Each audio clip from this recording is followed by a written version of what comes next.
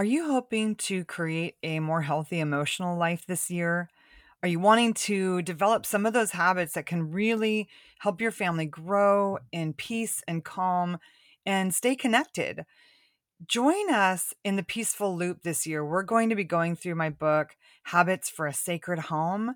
Each month, we'll have new habits to work on, a new teaching about those habits, and new opportunities to grow in community as a mother so that your children can have the experience of peace and calm in their home as they grow. We'll link the community in the show notes. We hope you'll join us.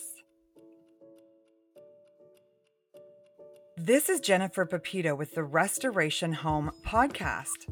This is the show where we talk about the peaceful path to connected families and restored communities.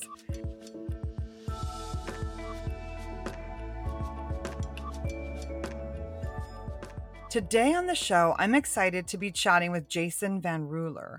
He's the author of the book Get Past Your Past, and he's a licensed therapist. And I'm really excited to be chatting with you today, Jason, about helping moms get breakthrough as they're parenting. Thanks for joining me. Hey, thanks so much for having me on. I've been looking forward to this. Yeah, I'm so excited. I wrote a book called Mothering by the Book, and in it, I kind of talked about my journey of overcoming fear. And there were a lot of components to that. I saw a therapist for a little while, and we worked through some stuff with EMDR. I did some other inner healing modalities. And so, there were so many aspects of my own healing journey that required me processing my childhood story, grieving part of it, and then learning to have some better practices in the future. And, many of my listeners are moms who are kind of realizing that some of the fear and the control that they have isn't normal and it's not healthy. And some of it might be from childhood wounds, basically. So, how would you recommend someone getting started on, processing childhood pain or getting better emotional health? Yeah, I think the first step is really just kind of acknowledging where it is that you're getting stuck. We all have those experiences or those wounds that we carry with us. And so the first thing really is just to be honest about what that is and what's really happening. Because I think a lot of times we distract ourselves from that truth or we do our best to avoid it when what we really need to do is look at it. So the first step is to kind of be honest with yourself about what that is. And then where do I go to ask a question about how to deal with that? And so, who do I know? Who's in my circle? Do I do a Google search? What do I do to see about how I start to get some help for the thing I'm struggling with? Yeah, that's so good. And, there's a lot of different options out there. I think that's part of what becomes so overwhelming. So I'd love to hear, I don't know exactly what format of counseling you use, but there are things like talk therapy and biblical counseling, and there's trauma informed therapy. What is the difference? Yeah, there is kind of every therapy under the sun, and so it gets kind of challenging to say, well, I need this exact one. They all offer something a little bit different. So talk therapy, I guess in the way that we think about it, is several different modalities, but it's essentially talking through whatever that issue is, and then using different interventions to point you in a different direction or to change your relationship with what happened. Biblical counseling tends to be in a similar vein, but based more foundationally on biblical truths and teachings. Now, I would argue probably everything is actually biblically based if we look at it, but biblical counseling tends to focus more intentionally on integrating that into therapy. And then we have trauma informed therapy, which really either one of talk therapy or biblical counseling can be trauma informed. It's just simply having the insight and awareness of how trauma affects problems in our life and how we need to approach trauma and healing if we actually want to do good work. So if you're hearing that, I might think if I were you and I wasn't a therapist, like, wow, okay, so the first challenge is going to be, what do I even need? And so here's what I would just tell you is one of the first best things we can do is just ask somebody we know what they've maybe done or where they would point you, and then interview some therapists or biblical counselors and kind of get a sense of, have they worked with someone on this before? Had they walked through it? Do they have the training? And if not, who should I speak to instead? Right. That's really good because, when I had a daughter, my oldest daughter had dealt with an eating disorder when she was 16 years old.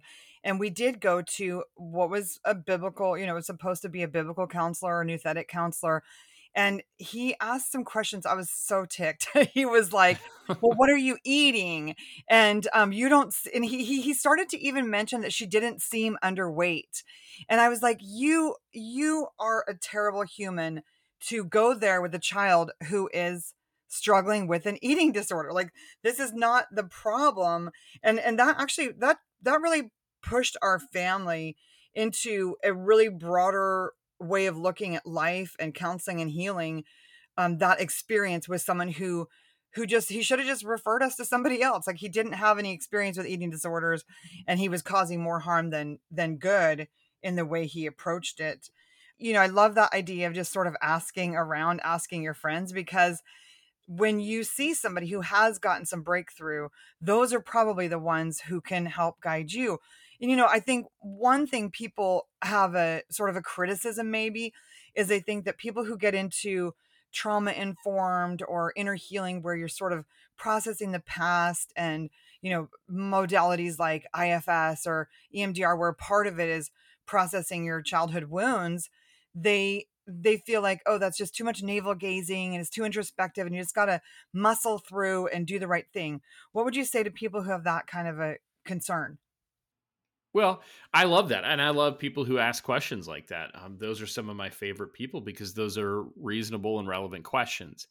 I think we just have to look at where are we trying to go and what is the purpose of what we're doing. I am fully in the camp of there is such a thing as too much analysis of the past. There is such a thing as just rehashing things and it yielding no real great quality from that. And so I think going into that situation with a therapist, it's really important to say what you're trying to do and to ask about how long they expect that'll take and what their process is. And I will tell you, if a therapist is offended or unwilling to tell you about their plan, they are not right for you. So ideally, someone would say, yes, I've walked many clients through this. This is typically how that goes. It's typically how long it takes. And this should be the outcome that you would have. If a person is unwilling or they are just simply incapable of doing that for you, that would be a place of great concern, because then typically what happens is we're just simply going every week to talk about something. And it actually doesn't help us to continually rehash our worst moments. Yeah, that's so good. It is, I think there is that balance of, for one thing, learning to institute better life practices. Like, if you are struggling to overcome some maybe sin issue, or some kind of, I think for more of my listeners, it's probably uh fear and control, and just the stress and high cortisol that results from that. And in my experience, a lot of that does come from feeling unsafe in childhood.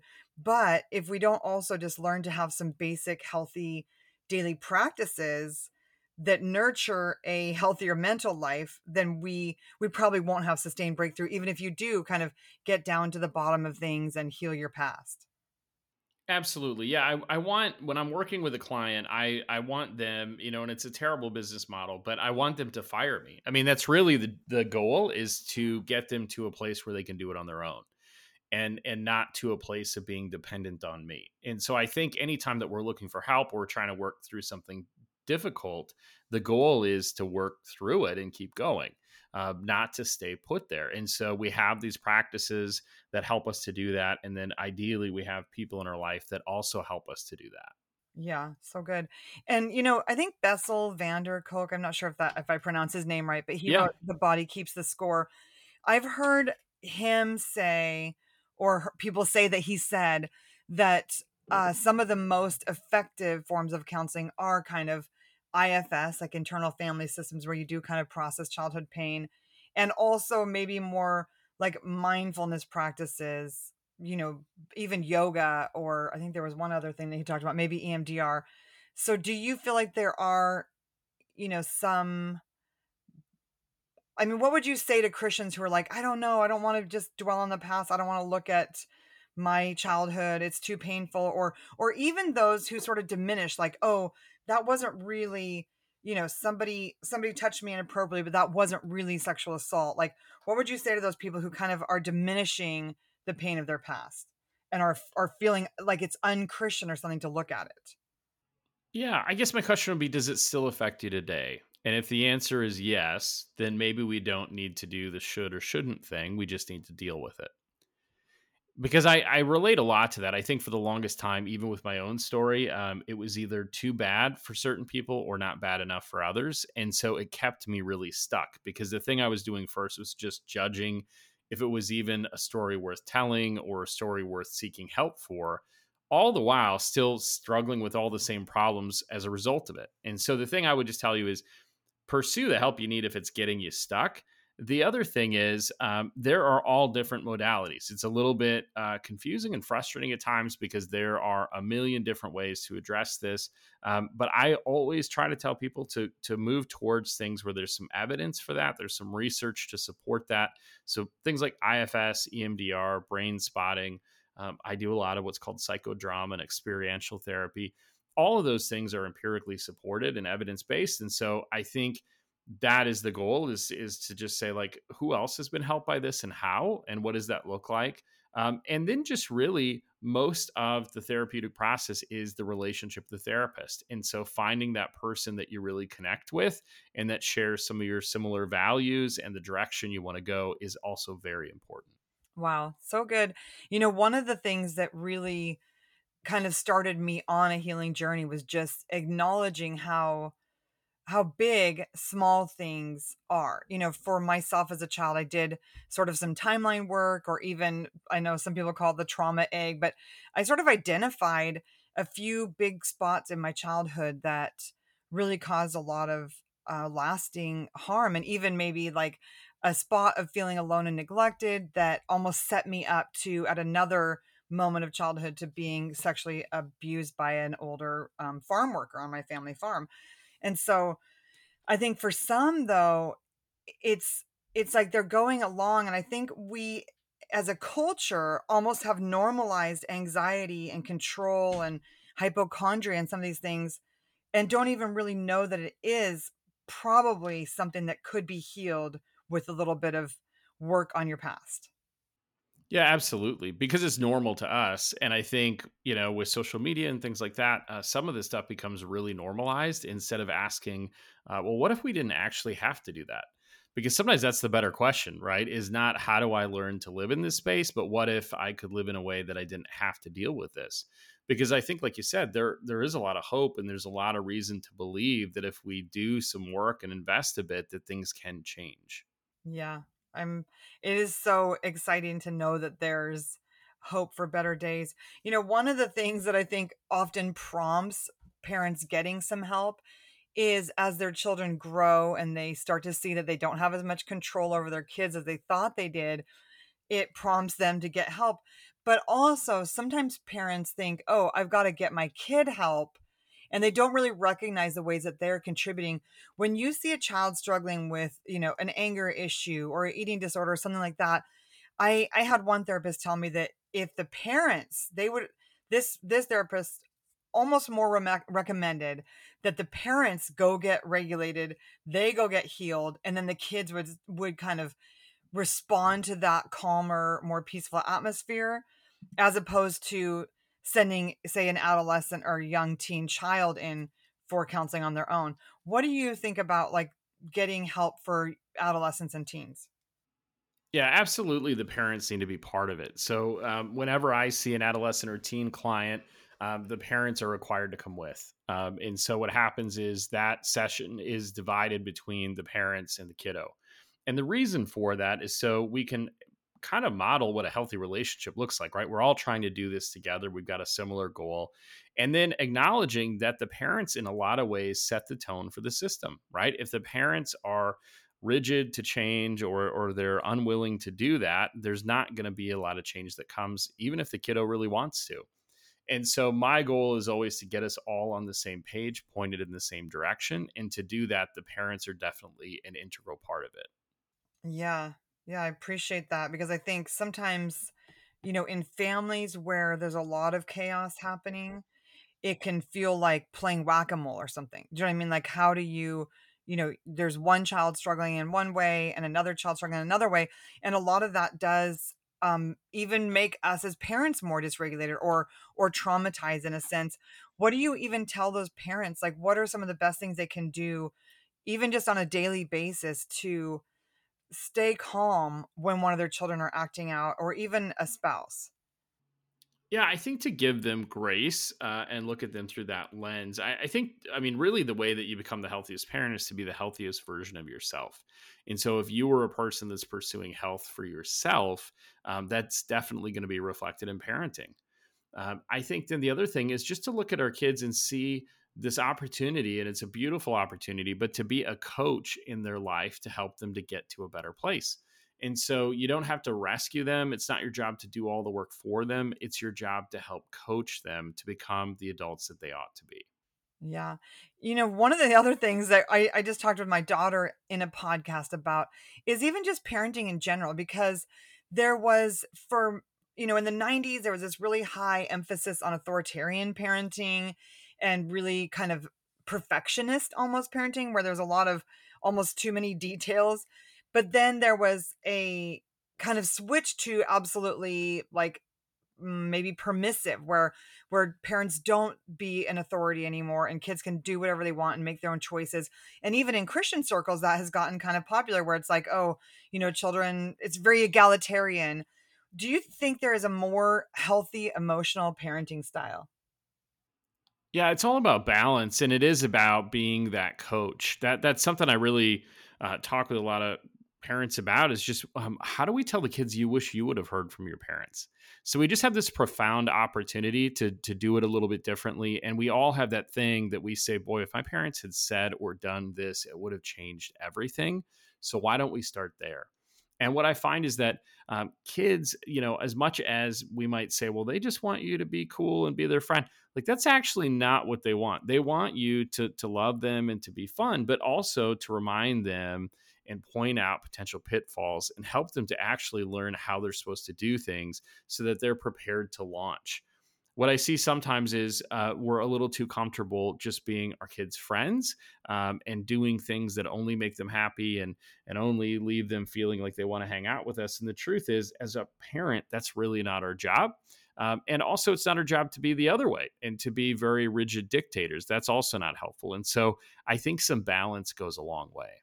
That's so good. I actually, on the parenting episode I just did with my daughter, I brought up the Gilmore Girls, but I don't think I finished the sentence because it's such a popular show. But when you watch it, like the daughter is, I mean, the mother is horrible. Like she does not parent her child at all and really puts a lot of pressure on her child to be the adult in the relationship, which I think is easy for any mother to do with their oldest child. I know I for sure put too much pressure on my oldest child to be like a co-parent almost.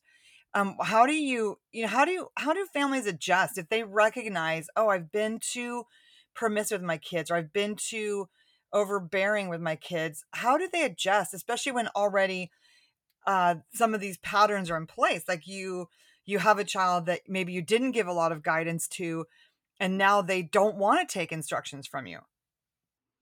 Yeah, that's really tough. And I'll just say, I don't think I can speak poorly about the Gilmore Girls for my daughter and my wife's sake. So I have to be really careful about talking bad about the Gilmore Girls.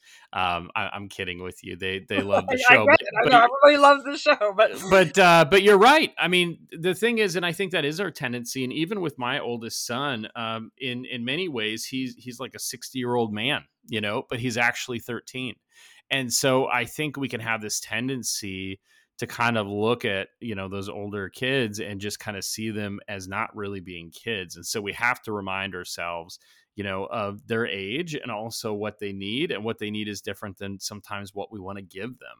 And so just being willing to acknowledge, like, oh, it'd be really easy just to be their friend, but if I'm their friend, I'm not their parent, and they really need a parent.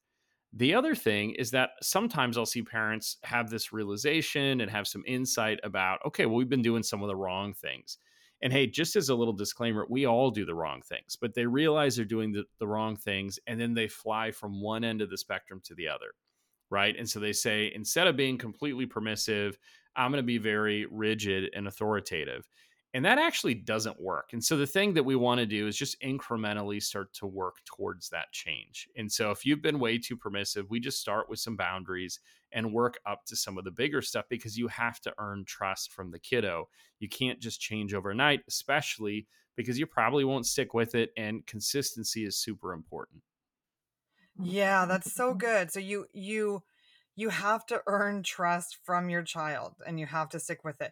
And I think that's one of the things I love about Simplicity Parenting by Kim John Payne is there's just such an emphasis on rhythm and ritual and routine in creating a safe feeling home, because I think it's that inconsistent attitudes, whether you're gentle and sweet one day and the next day you're crazy and angry, or you're super permissive and then all of a sudden you want to lay down the law.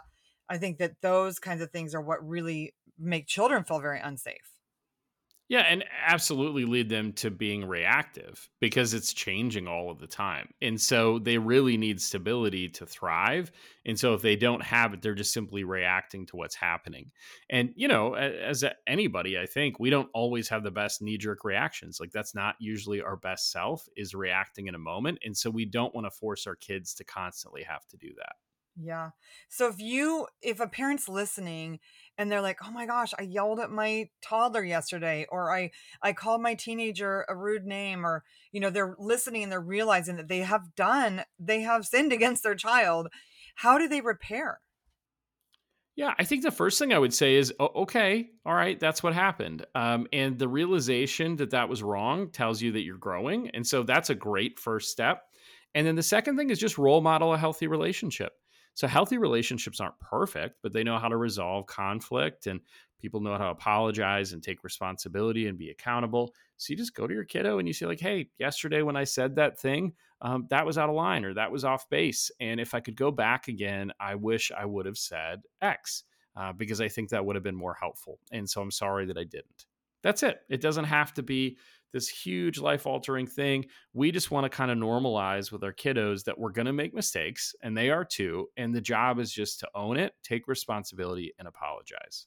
Really good. And it reminds me of the shame spiral that Kim John Payne talks about.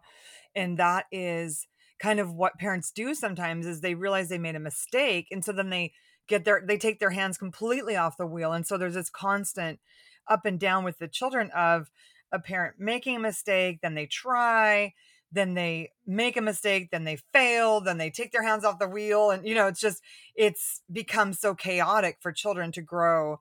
Whereas if we can just quickly repair and then begin leading again, it creates more safety and security. Absolutely. And that's where kids then learn how to do that for themselves. And that way we help our kiddos to grow up and not have such a tendency to be anxious, because we tend to be very anxious if we see problems as life altering and as stopping the world. And so then when we have a problem, our kiddos are like, I don't know what to do with this, as opposed to just normalizing that during parenting and saying, like, that's part of the deal. And here's what we do when that happens. Yeah. Some of the families that I am in community with have had difficult parental relationships. Maybe their parents were not able to ever say they were sorry or acknowledge the ways that they have harmed them. How do you balance forgiveness with also holding people accountable? Because in my understanding, forgiveness is such a healthy practice for ourselves so that we continue to grow and to heal. But it also, we can't necessarily be in the same kind of relationship with people who continually step on us. Absolutely. Yeah, there is, there's that need to have forgiveness, because otherwise we carry that burden. And also, like you said, that doesn't mean that we have to go right back to it or be as close. If someone has consistently hurt you over time and they don't display any insight or willingness to change, that is not going to be a safe person. It doesn't mean you can't forgive them, because you actually can, but it also doesn't mean that you have to run right back to that situation. And so I think now more than ever, parents in this day and age probably have parents who haven't done a lot of work. It just culturally hasn't been part of their story. And so as we kind of gravitate more towards self improvement and working through our trauma and becoming healthier, more well rounded individuals, a lot of our parents at this point, so parents' parents, are really unsure about what to do with that. They know they did something wrong. They know that they should have done it better, but they don't know how to do that or where to look. And so having some grace for that, but also speaking truth is really important. So just because they're unwilling to admit or take responsibility doesn't change the truth as you experienced it. Yeah, that's really good. I know it's been as my children have grown, my capacity to have grace from my parents has grown because I really want my children to be merciful to me. You know, I recognize that I actually, despite my best efforts, have made mistakes and hurt my children. And I don't want them to give up on a relationship with me because of that. And that's definitely expanded my desire to be gracious with my own parents for their mistakes. Yeah, isn't that the worst when you're parenting and you all of a sudden feel like you can relate to something your parents did that you really despised, and you just go, "Oh man, here it is again." And it, in some ways, it just brings us so much closer, but it also really gives us this degree of empathy for them because we can see it. We might not have done it that way, we might still disagree with it, but we start to be able to understand how they got there. Yeah, and it's like some of these lessons I would love for moms to learn earlier because I know I made so many mistakes in sort of my pride and thinking I could do everything so perfectly. But I think some lessons are only learned through living. So, Absolutely. That learned experience. I mean, there is one of my favorite books is called You Can't Teach a Kid to Ride a Bike at a Conference. And I just love that book because the truth of the book is if you want to learn to ride a bike, the best way to do it is to ride a bike. And I think so much of our life is like that we can read about it, we can talk about it, but a lot of the lesson and the wisdom comes from doing. yeah. Well, this has been really good, Jason. I'm so grateful for your honest answers about all these hard questions I'm asking. And I think this is going to be such a helpful conversation for my community. Thank you for sharing, and we'll link your book, Get Past Your Past, and your Instagram in the show notes so people can continue to learn from you.